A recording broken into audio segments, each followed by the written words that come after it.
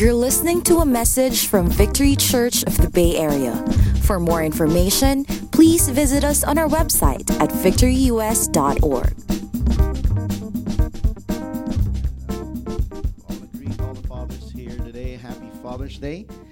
We thank you for taking time to be here with us this morning. And more importantly, we thank you for your leadership in your home, for your example to the next generation, and just many of you here love Jesus with all your heart, and we want to thank you for leading all of us towards God's purpose and being our godly examples so that we can also live our lives to the fullest and to the Lord's honor and glory.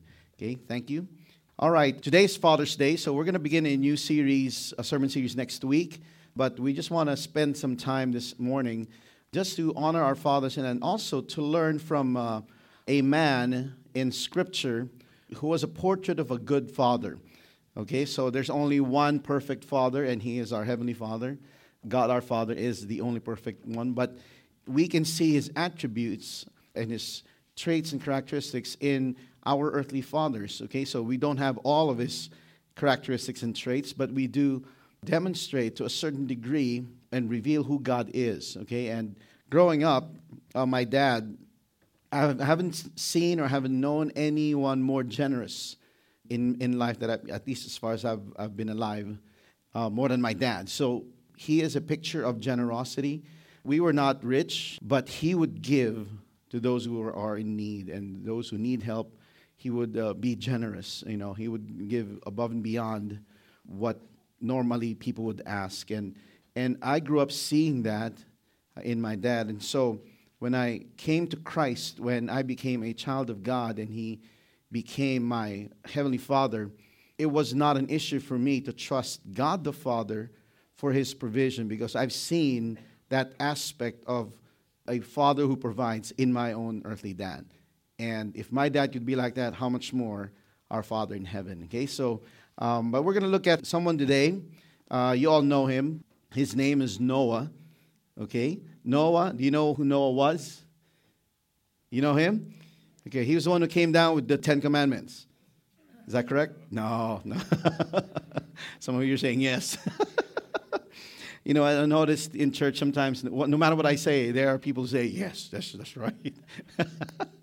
But anyway, Noah was, the man that God called to build an ark, as God sent the flood, a worldwide flood, and he wanted to start over. He pressed the reset button, and Noah was going to be, the first of this new generation that God's going to build through on the earth. So let's all stand right now, and let's just read. We're not going to read the whole narrative. I just want to read a verse here in Hebrews chapter 11, and one verse, verse 7. Okay, if you have your Bibles with you, open it to Hebrews 11, verse 7. I'm reading from the English Standard Version. It says there, by faith, Noah, being warned by God concerning events as yet unseen, in reverent fear constructed an ark for the saving of his household. By this he condemned the world and became an heir of the righteousness that comes by faith. Let's pray. Father in heaven, we thank you for your word. We thank you for your great compassion and your love. And we thank you, God, that you raise up men, Lord, on the earth, Lord, to be our examples, so that we can also be strong men and women, Lord, who will lead the generations that follow after us. And Lord, we thank you for the examples that we have.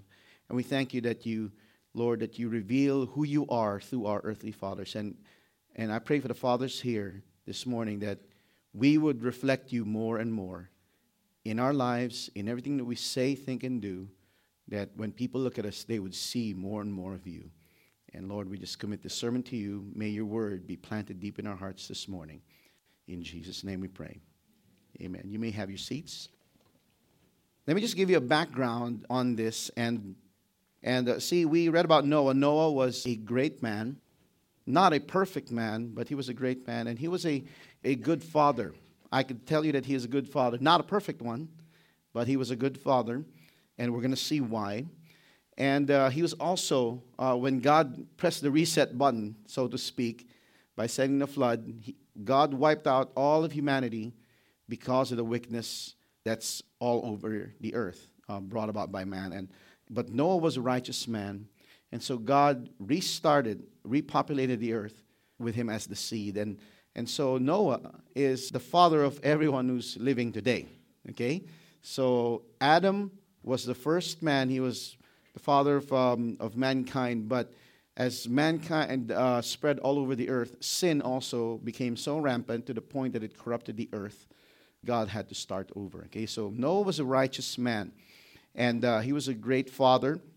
But he lived in a time when, in a very, very distressful time, a very, scary time, if you will, in a very difficult time, because men are out of control with regards to their sin and their immorality, and their hearts, their hearts are fully evil all the time. And in Genesis 6, where we find the story of Noah, we find there the condition of man. Noah lived in an age of wickedness, an age of evil, an age of violence. Let's look at Genesis 6, verse 5. Okay, it says there, the Lord saw that the wickedness of man was great in the earth, and that every intention of the thoughts of his heart was only evil continually. In the NIV, it says there that every intention and thoughts of his heart was only evil all the time. It came to that point where, sin had taken over.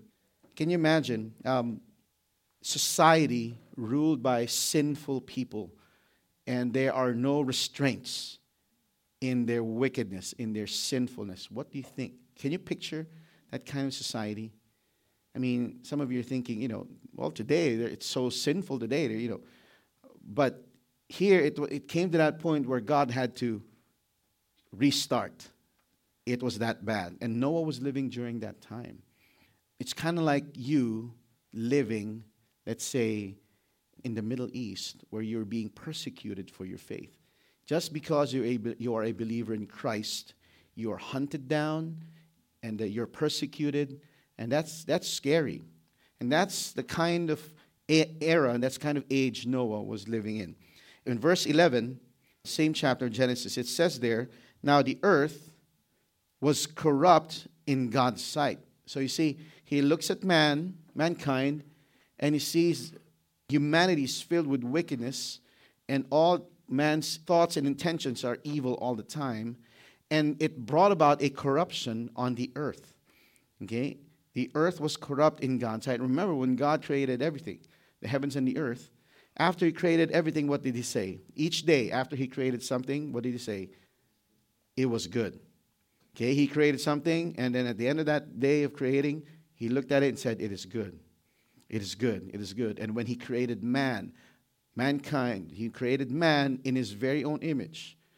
In all of God's creation, there's only one creation that bears the image of God. Of course, we see God's fingerprints and the revelation of God all throughout creation, but it is only in man that God's image is stamped upon. Not in animals, not on planets or on the stars. The image of God is stamped upon man. And then and when he created man, he said, it is very good. And now he looks at the earth. Because of sin, the earth was corrupt in his sight, and the earth was filled with violence. How would you feel? Would you feel secure?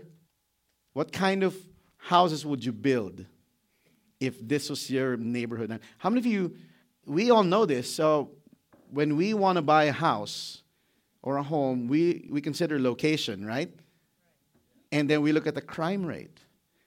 And we don't desire to live in a place where the crime rate is high. It's undesirable, right? You consider that. You think about that. Now, can you imagine the whole earth is like that? Violence.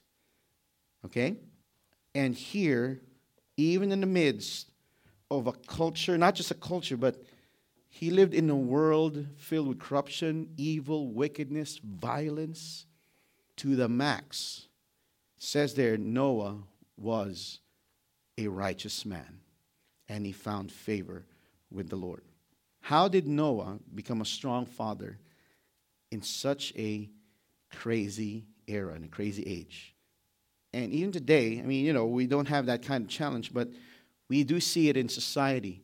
More and more, our society is on a downward spiral, all because family is being redefined. We all understand that the family is the basic unit of society, right? If the basic unit of society is weak, then society will be weak. If the basic unit of society is corrupted, then the entire society will be corrupted. And when we see the basic unit of society, which is the family, when it breaks down, can you imagine a society that will be perfect when the family unit is broken down? That's not going to happen. Break down the unit, and you break down the whole. You break down the society. And that's why we see today people growing up, going in different directions, having, believing in so many things, discarding their values, discarding morality. They just do whatever they want, whatever is pleasing to them. We've seen that over and over with the nation of Israel. When they had no king, they did whatever they pleased. And that brought about a downward spiral in their society, and that warranted God's discipline and judgment. And the judgment was always redemptive to turn them back towards God's purpose. But here today, that's where we live. See, we have people who think they can redefine what God has already defined. And they think that they can just change, just like that, institutions that God had established for ages. This is the kind of thing, and what kind of society are we living in? This is scary, Can I tell you this? Jesus said, in the last days, the wicked will become more wicked, but the righteous will become more righteous. So in the last days, the disparity, the distinction between wicked and the righteous will be so obvious. It'll be so seen. Wickedness will rise, but righteousness will also rise. It's either you're going to be on the wicked side or on the righteous side. Okay? And that's the kind of society we live in. And part of the strength of the basic unit of society, the family, the very key that holds the basic unit of society is actually the leadership of the father. And if you have a fatherless family, no matter what your intentions are, you say, we can still make a family, there's going to be something that will be lacking that only the grace of God can fill. But until the grace of God fills that void, people will be given to things that are wrong, to things that are not right. And the only hope they have is the redemption that comes through Christ. But that's the society we live in today. Let me ask you this. How can you, as fathers here today, all the fathers here in the room, how can we live like Noah? How can we become strong fathers in a difficult time, in a culture where values are shunned, where righteousness is shunned, where truth is shunned? The good news is we can. We can still live righteously. We can be strong and good fathers even in a corrupt age. Now, how did Noah become a strong father in such a corrupt age? We'll look at some things here. We'll jump in Genesis 6 and also in Hebrews 11. First is this, that it says that Noah walked with God. You can walk with God. This speaks of relationship with God. You can have a relationship with God. You can walk with God even in a corrupt age. Even in a sinful community, even a sinful society, you can walk with God. You can be righteous. You don't have to give in to what society tells you. There's a common belief, there's a mindset that many people, ignorantly subscribe to, and it's this: if everybody does it, that means it's okay. Is that right? So if majority thinks it's okay to rape people, then does that make it right because majority thinks it? You see, truth is not based on the opinion of the majority. Genesis 6, verses 8 and 9 says, but Noah, given this setting of wickedness all around him, Noah found favor in the eyes of the Lord. Genesis 6, verse 8. And in verse 9 it says there, these are the generations of Noah. Noah was a righteous man, blameless in his generation. It is possible for you to stand in righteousness and be blameless in a corrupt generation. But when you do that, guess what? Your light will shine brighter. Because everyone around you, it's dark. You're living in a dark place. You know, the light shines brightest in the dark. Right? See these lights here? These are really bright because it's in a dark room. Take them out there in the street during the middle of the day and turn them on. You may see it, but it's not going to make that much of a difference. But here, it's seen clearly because of the contrast of the darkness in the room. The light shines brighter in darkness. So when you stand in righteousness in a corrupt age, more and more people will see you, will notice you. Okay? And here it says Noah walked with God. The reason why he was able to be a righteous man and he was able to be blameless in his generation is not because of his own goodness, but those were results, those were fruits of his relationship with God. A lot of people today tell me, I have a relationship with God. You know what the proof of, the proof when someone says, I have a relationship with God? It's in the fruit of their lives. Jesus said, you will know them by their fruit. You can say one thing, but if your fruit says another, then what you're saying is not true. Right? Okay, a mango tree can say anytime it wants, I am an apple tree, but the fruit will tell you what it really is. Right? What tree is that? I don't know. Wait for the fruit. Oh, it's an apple tree. Oh, it's grapefruit, whatever. So you know them by their fruit. Same way we know people by the fruit of their lives, how they live their lives, by the words they say, by the company they keep. We know them. These are all fruits of what's inside. Okay? Noah was a just man.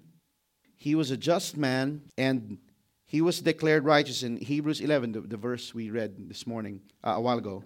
It says there in the latter part of that, it says, he became an heir of the righteousness that comes by faith.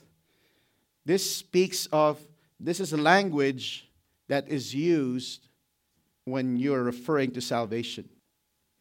The righteousness that comes by faith. Paul said that in Romans chapter 1. For in the gospel, a righteousness from God is revealed, a righteousness, it's not a works, the righteousness that is by faith, from first to last. Just as it is written, the righteous shall live by faith.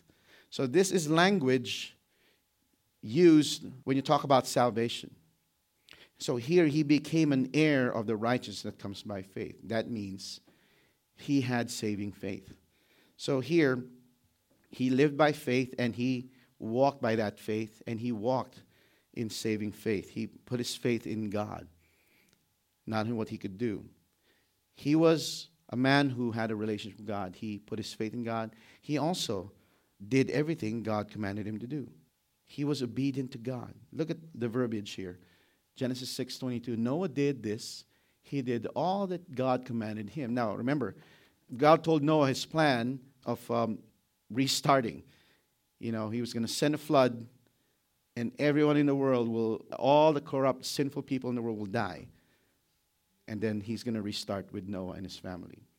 And God commanded Noah to build an ark. So God gave him specific measures. So he gave them the details of it.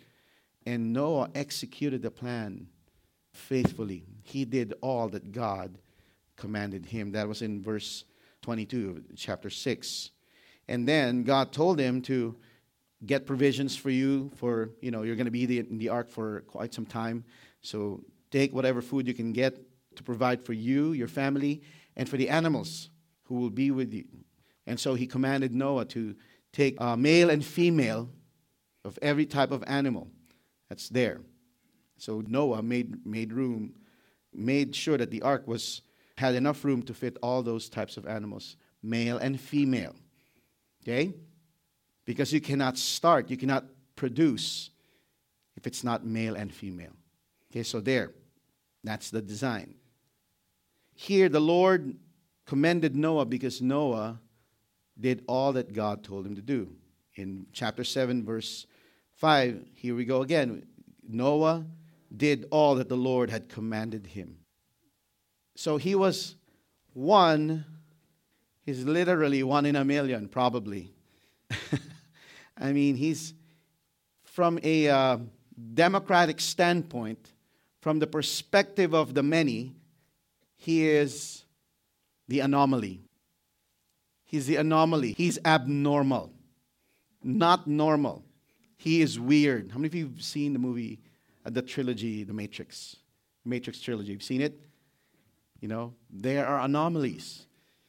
Noah was an anomaly in his society, in his generation. Everybody's going this way, and he was going counterculture. Just imagine with me, what would be the possible things that could happen when you go counterculture? When you don't subscribe to what the world is saying, what the world wants you to believe, but you hold fast to your faith in God. What do you think will happen? Do you think the world will stand up and give you an applause, standing ovation? Do you think that will happen? Let's make this interactive a bit. What do you think would be some of your experiences if you go counterculture? You're going to be persecuted. What types of persecution do you think you will have? You're going to be ridiculed, mocked. For us here in the West, to be ridiculed and mocked, that is already persecution. But in the Middle East, the Christians who stand for their faith, being ridiculed and mocked, that's nothing. To them, persecution is being hunted down and killed and massacred. Not just jailed and tortured and killed. That is persecution. For us here, we're Christians here, and that's the thing with here in the Western world. We have it so comfortable here. Just a little tickle. Oh, you're persecuting me. You're a Christian? Aha. Praise the Lord. Hallelujah. And you feel so bad you're being persecuted. Try living in China. Try living in Syria. Try living in Iraq as a Christian today. What do you think it will be like? See, it will put your Christianity here in the West to shame. Come on now. Just think about that. What a perspective, isn't it? So it must have been a very challenging time for Noah to live in this kind of society. But he, nevertheless, walked with God. And he walked in the favor of God. He didn't mind what the world would think of him. What mattered to him was what God thought of him. Are we like Noah? Do we care more of what God thinks of us? Or are we more concerned with what the world would say about us? Don't be too weird. Oh, it's okay for you to be a Christian, but just don't be too weird. Don't be too committed. And when you get persecuted, oh, okay. I'm not that type of Christian. I'm not like those kooks right there. They're so weird. I'm not like them. So many times we disassociate ourselves with those people when in fact, they're doing a lot more than we are. You get what I'm saying here? I mean, yes, I'll be one of the first ones to tell you there are a lot of Christians out there who are, from our perspective, they're weird. And we don't want to be with them. But guess what? They're doing the work of the kingdom nonetheless. Whatever their motive is, regardless of their intentions. Remember that instance when there were some people preaching about Jesus, but they were not with Jesus and with the disciples. And the disciples said, they're preaching about you, and they're preaching about the kingdom. Stop them. It's okay. If they're not against us, they're for us. Regardless of their motives. Okay? And Paul even said, there are people out there who preach Christianity out of a selfish motive. But what was his attitude? You know what? I stand before God. I will be judged. I will not judge others, even if it's obvious, but they will stand before God. But what's important is whether good motives or not, the important thing is what? Christ is preached. And guess what? Those people you think are kooks and weirdos, they will be with you for all eternity in heaven. Come on now. Or even worse, they will be in heaven and you're not. Ooh. Because you're too cool not to be committed. It's not about coolness. Okay, it's about the relationship with God. And if you walk with God, you have a relationship with Him, you will be different from the world. Something different about you. They'll say that. I've heard that said of my life, and I'm not perfect. How many of you have heard that said of you? What's it with you? You have a problem. We're going through the same thing, and yet there seems to be a strength in you. Seems to be a joy in you that energizes you in spite of it. What do you have? How many of you have heard that said of you? Have you heard that? That's the gospel bearing fruit in your life. So Noah walked with the Lord. Secondly, he was able to stand in righteousness as a great father to his family, and his faith enabled him to witness to others. Because of his walk with God, the natural byproduct of that relationship is you telling people about Jesus. Come on now. You know someone really, really important? Sometimes in your selfish motive, you want to let people know that you know the guy. You know this person, right? You tell people about someone you love. My wife doesn't like to be put in the spotlight. She doesn't want to be the center of attention. That's just her personality. And that's why when I speak to people, when I tell stories about her, she gets uncomfortable with that. But I can't help it. I tell stories about her because I love her. Right? I tell stories about her because she's important to me. And I don't care what you think. She's the greatest woman on earth, as far as I'm concerned. Come on now. And I'll tell you about it. I will not be ashamed about that. Now, if I can do that for my wife, I'm not doing it for her. I'm doing it as an overflow of my love and appreciation offer. I mean, like, I see you guys, like today, I mean, I see pictures of the fathers on Facebook posted by their spouses. And they brag about their husbands. This is the greatest man on earth. So the greatest husband ever, the greatest dad ever. I truly appreciate it. You see, we do that. How much more if we have a relationship with God? That's a natural byproduct. And if you walk with God, you can't help but tell people about Him. Let's contrast Noah with his culture, with his world. Noah was righteous and he was a man of faith. The world was corrupt, violent, wicked, and evil. So he was standing out like a sore thumb as far as the world's perspective is concerned. Okay, as far as the world is concerned. He witnessed to others by his faith. Now, the Bible here says that it doesn't say that, right? But yesterday in our How to Study the Bible class, one of the principles we taught people is in interpreting Scripture, the best interpreter of Scripture is, for those who were in the class, the best interpreter of Scripture is Scripture itself. So, in the New Testament, there is an insight, okay, because of all the oral traditions, there is insight, and it ended up on Hebrews, and Hebrews ended up being in the canon, and all the words there in the Bible are inspired by God. Therefore, this is true. Okay? Every word, everything recorded in the Bible is true. And so here, Hebrews 11 gives us insight to this man Noah. And here's what it says there. In the Amplified Bible, this is Hebrews 11 that we read a while ago. By this, his faith which relied on God, he passed judgment and sentence on the world's unbelief. So by his faith alone, he was standing as he was judging. Not that he was judgmental, but because he disagreed, because he agreed with God, his very faith was the statement God was making to the world because of their unbelief. He was the message, his life. But it didn't end there. the Apostle Peter gives us more insight. In 2 Peter chapter 2, he says this about Noah.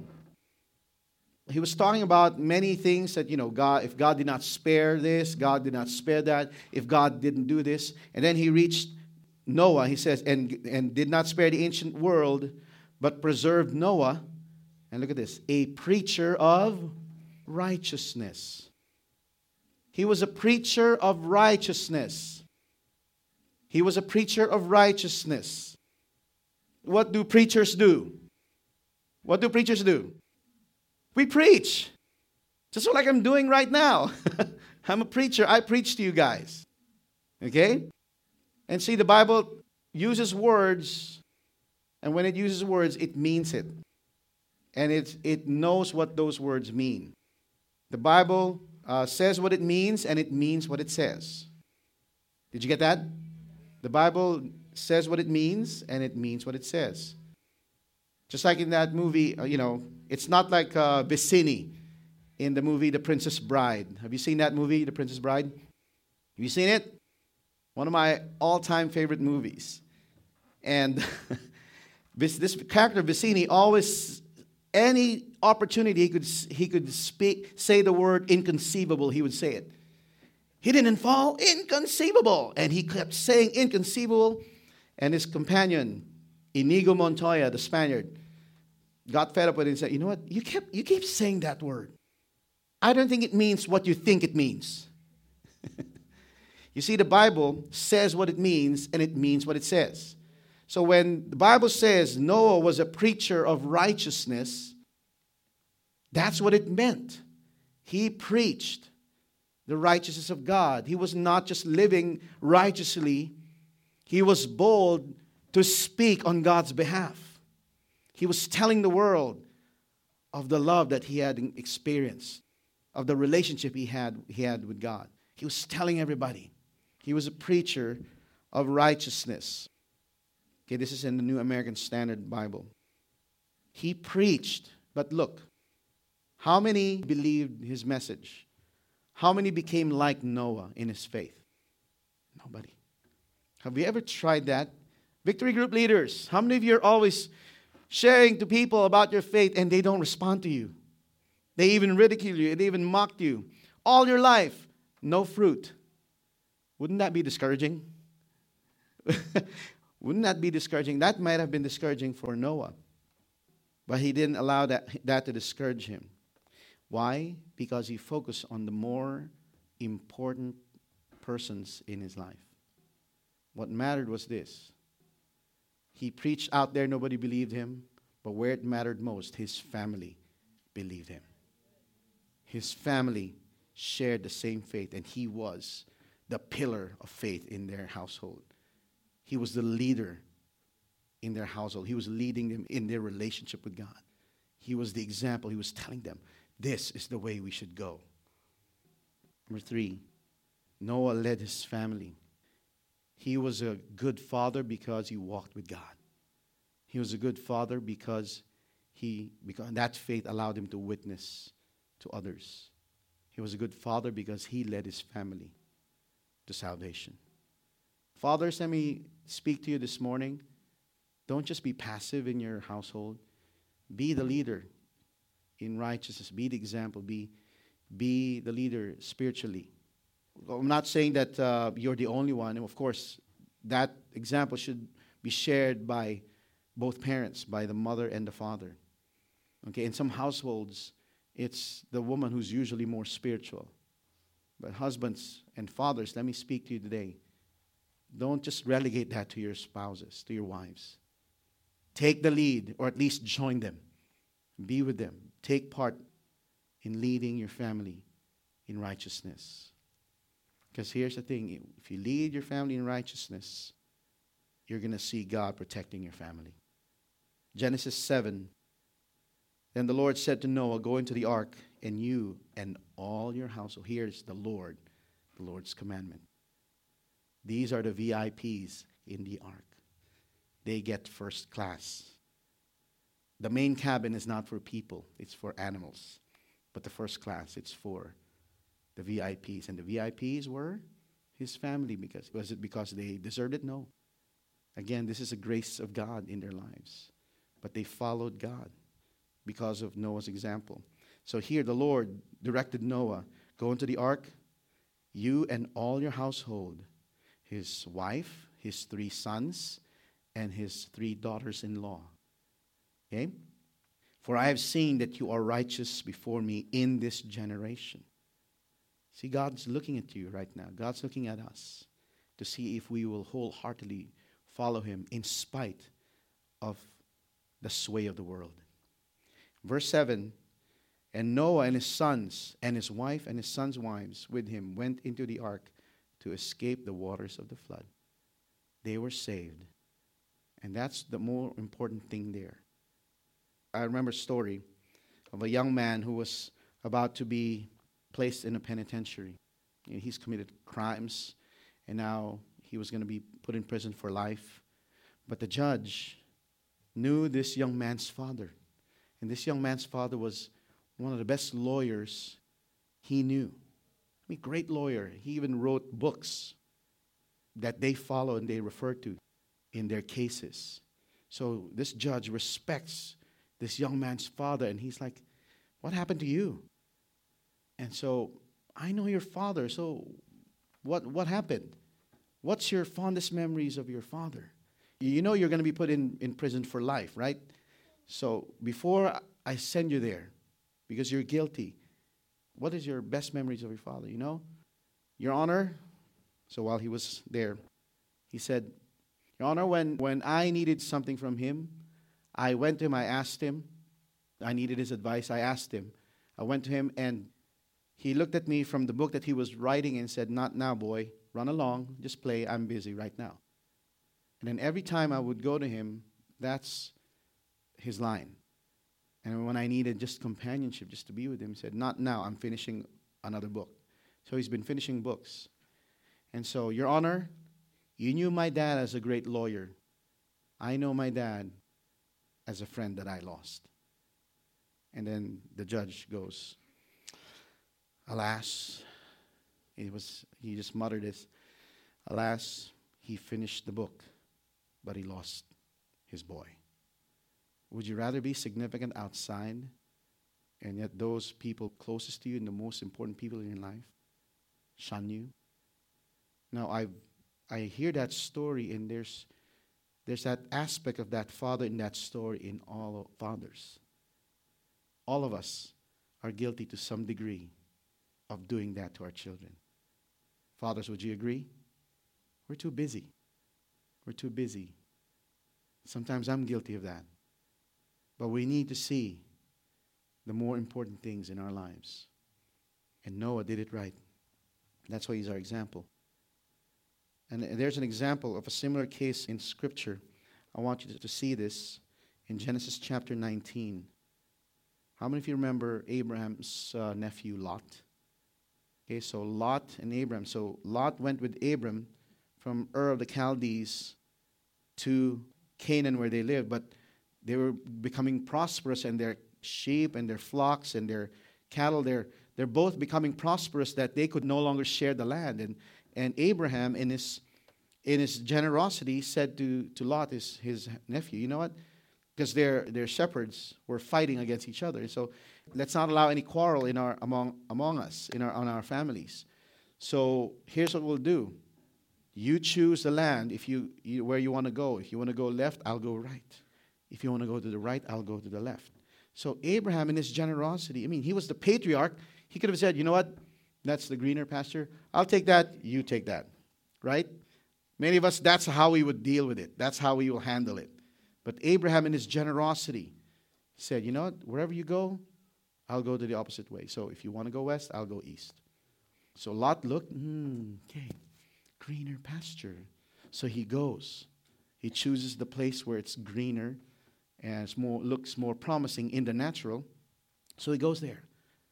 So you would think that was that was unfair to Abraham. But Abraham, to him, it didn't matter where he would go because his faith is not in the location. His faith is in God, who would provide for him. It's God who made him rich anyway, so it doesn't matter where he is. if God is with him, then God's going to bless him no matter what the circumstances are. That's his faith. And so Lot goes to this place, this really, really lush place, promising place, where there are twin cities called Sodom and Gomorrah.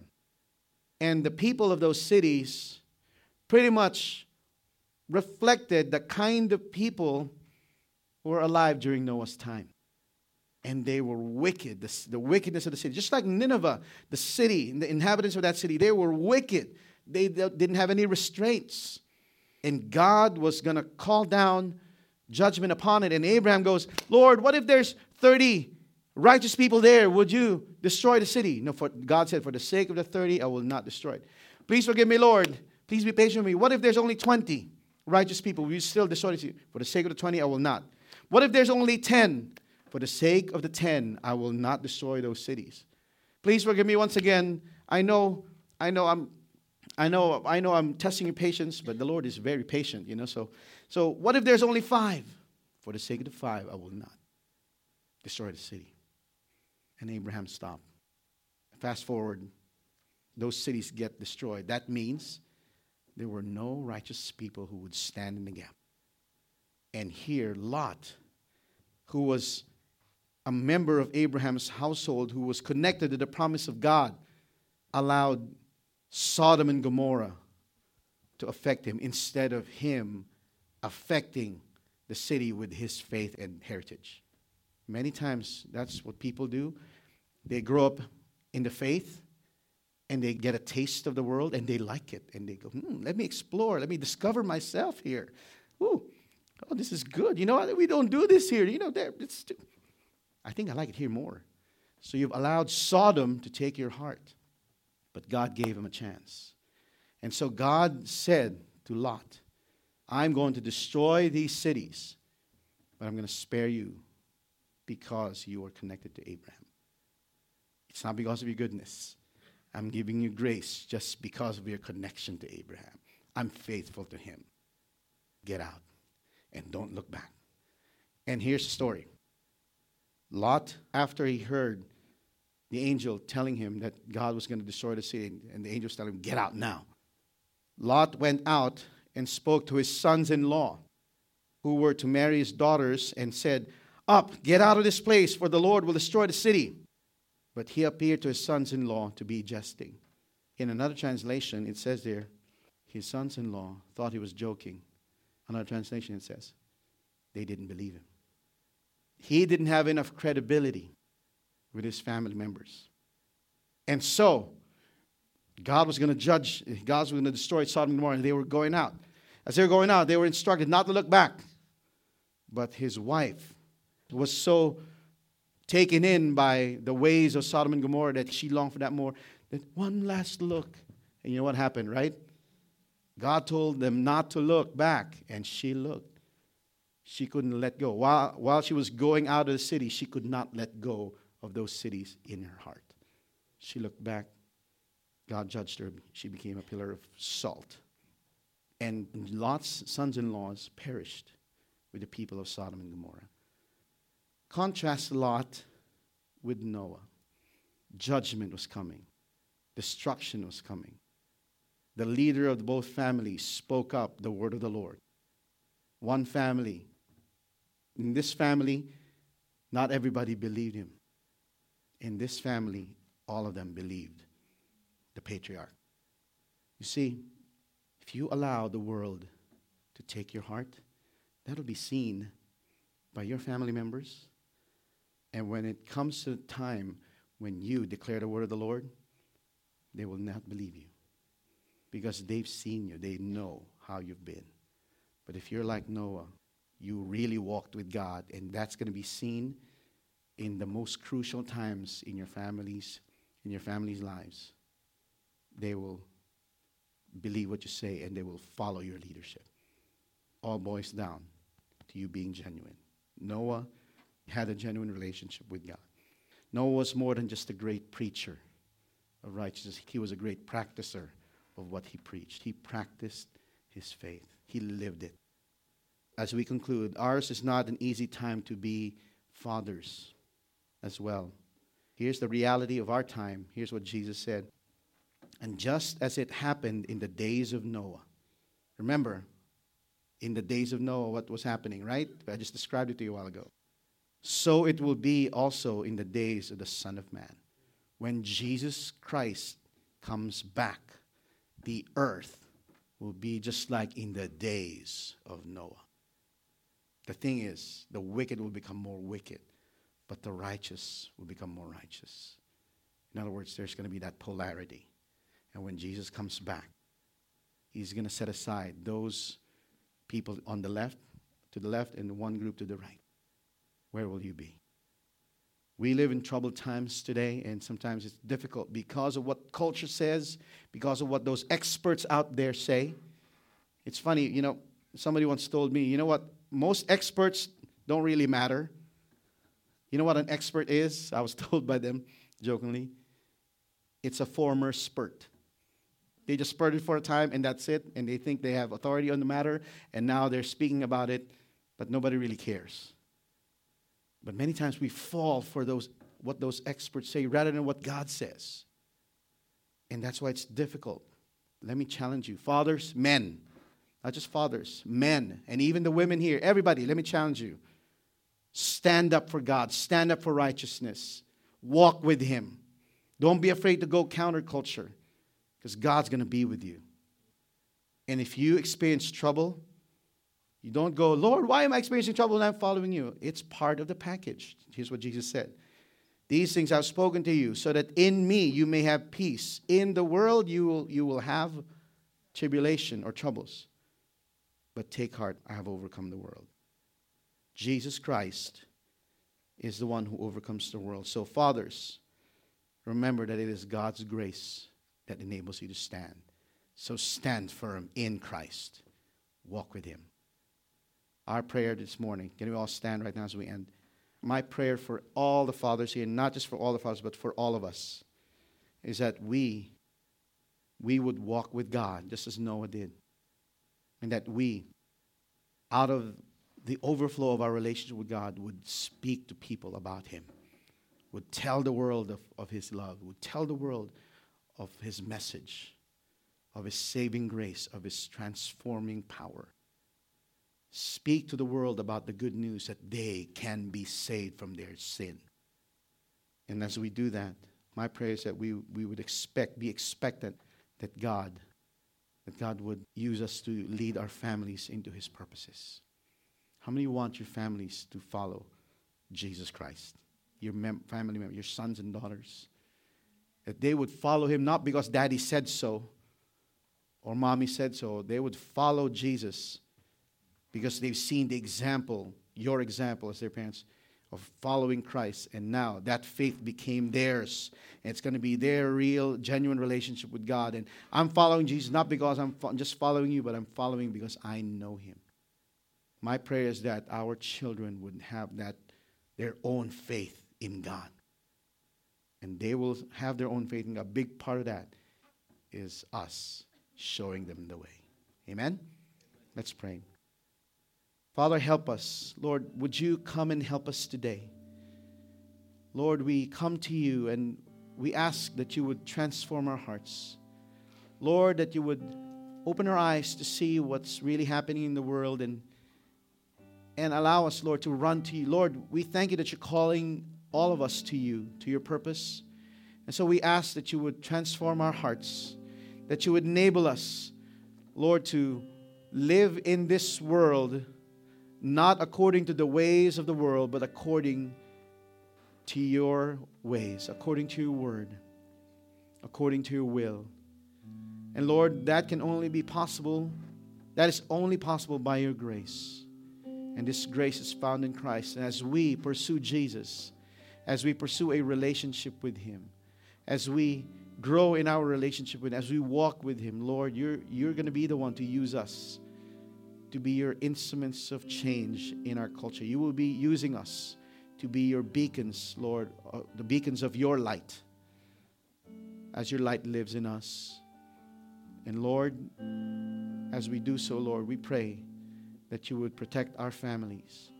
Lord, that you would use our example, Lord, to to inspire our children, our family members, to pursue you on their own as well. That their faith would be theirs, not just because this is my dad's faith or my mom's faith, but this, Lord, let their faith be their own. That you would be their own Lord and Savior. Lord, would you bring our children to that place, to that point where they will say, you, Lord Jesus, you are my Lord and my Savior. And Lord, we've seen the example.